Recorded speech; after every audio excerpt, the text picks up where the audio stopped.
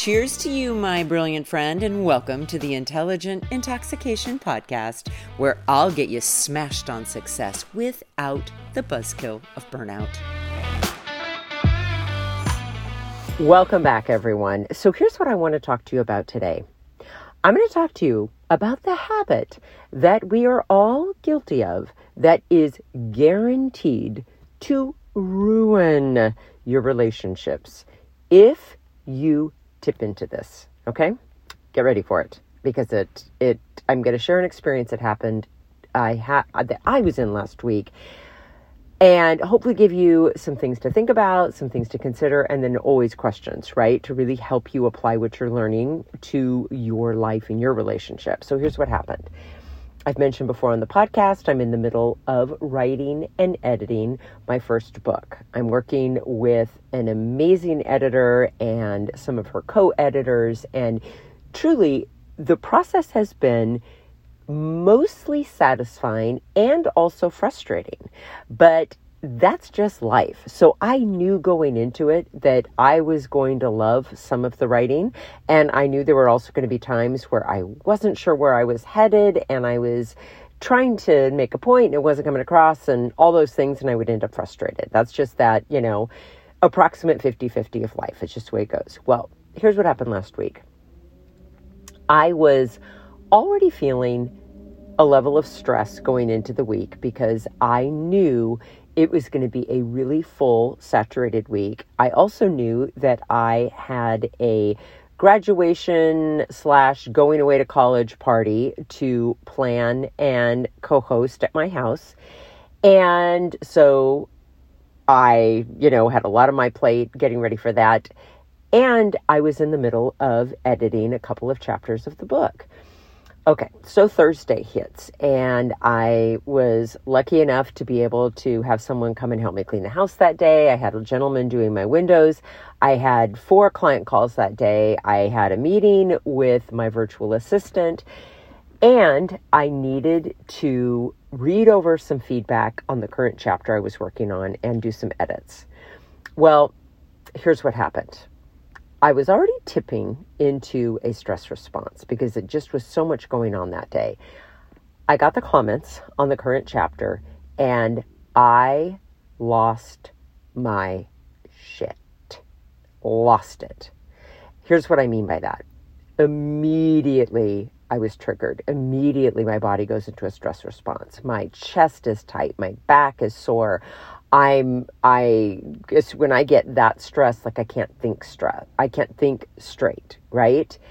And what was happening is, in hindsight, my inner critic was chattering away and saying things like, oh my gosh, you know what? This book is not even going to sound like you by the time it's published. You've lost all control. There is no predictability or certainty here. They're not understanding what it is you're trying to say. They're trying to change the whole course of the book, and this is just never going to work out. And what I noticed, and this is a big one, and I really want you to pay attention to this, when I go into a stress response, there is this physical sensation of pressure in my chest and in my abdomen.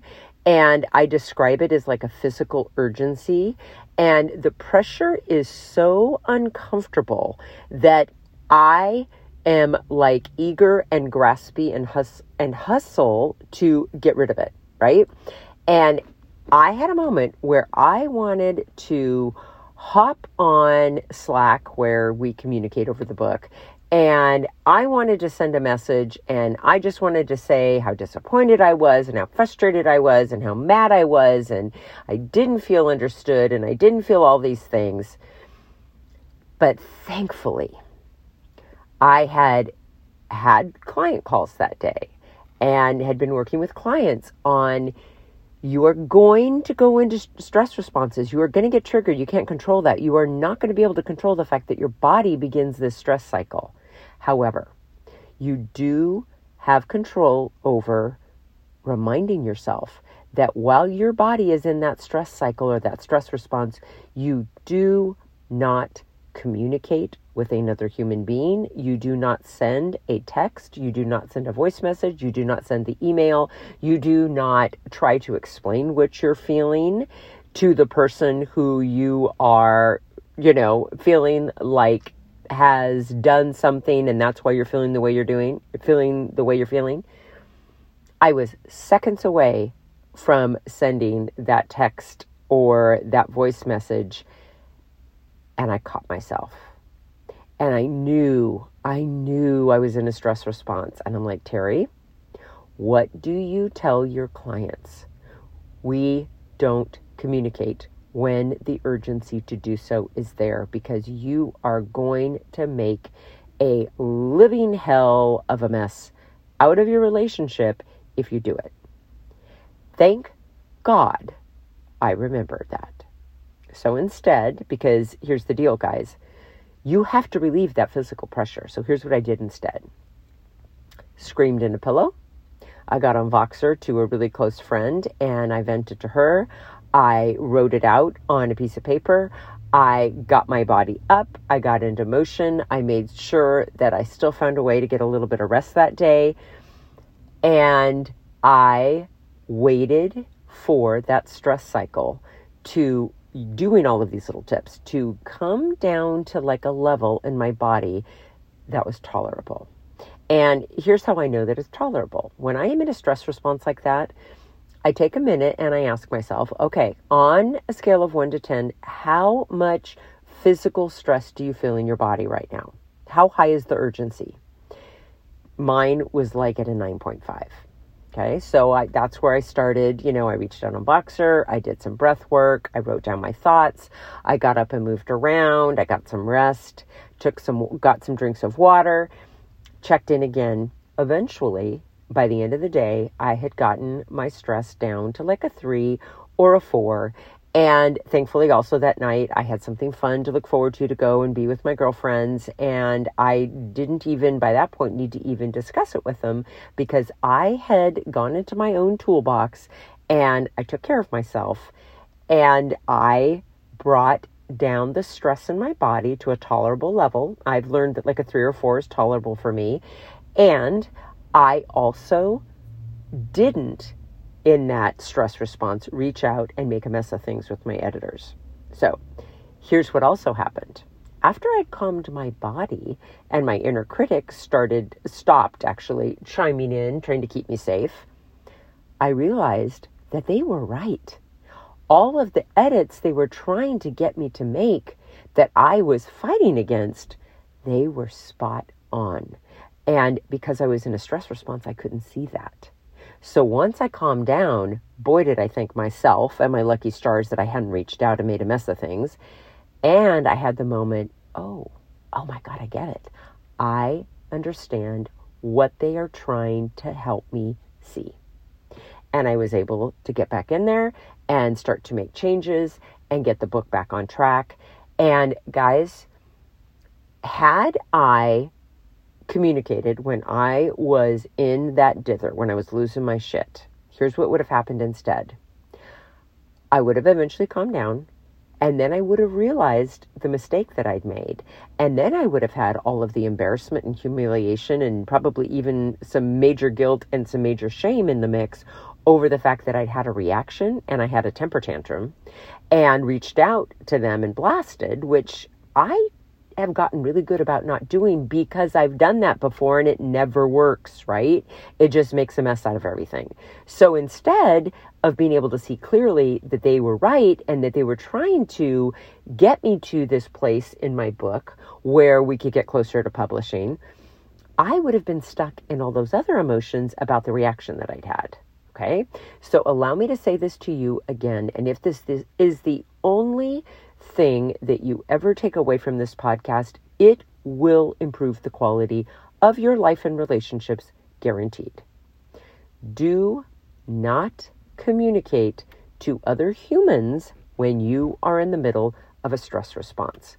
Do not try to justify what you're feeling. Do not try to explain to the person who is involved in the circumstance your side of things. You will make a mess of it. And here's what you need to be doing instead.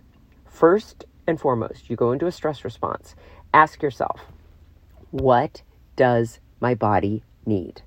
And whatever that is, give it to your body. Also, take time to rate the level of the stress response. On a scale of 1 to 10, how much stress am I feeling in my body? Do that first. And then have your own back. Go into your toolbox, do your breath work, get some water, get in motion, write it down, reach out to a trusted friend who is not involved in the circumstance in which you're triggered. Vent it out, process it. And then, only once you have closed the stress cycle, and it might take you an hour, it might take you a few hours, it might take you a few days. And there is no wrong or right length of time, guys, but until that stress cycle is all the way closed, and until you know why you were feeling the way you were feeling, and what that looks like is asking yourself, what did I make their actions, their words, their inaction mean? Until you know those answers, do not try to communicate. Okay?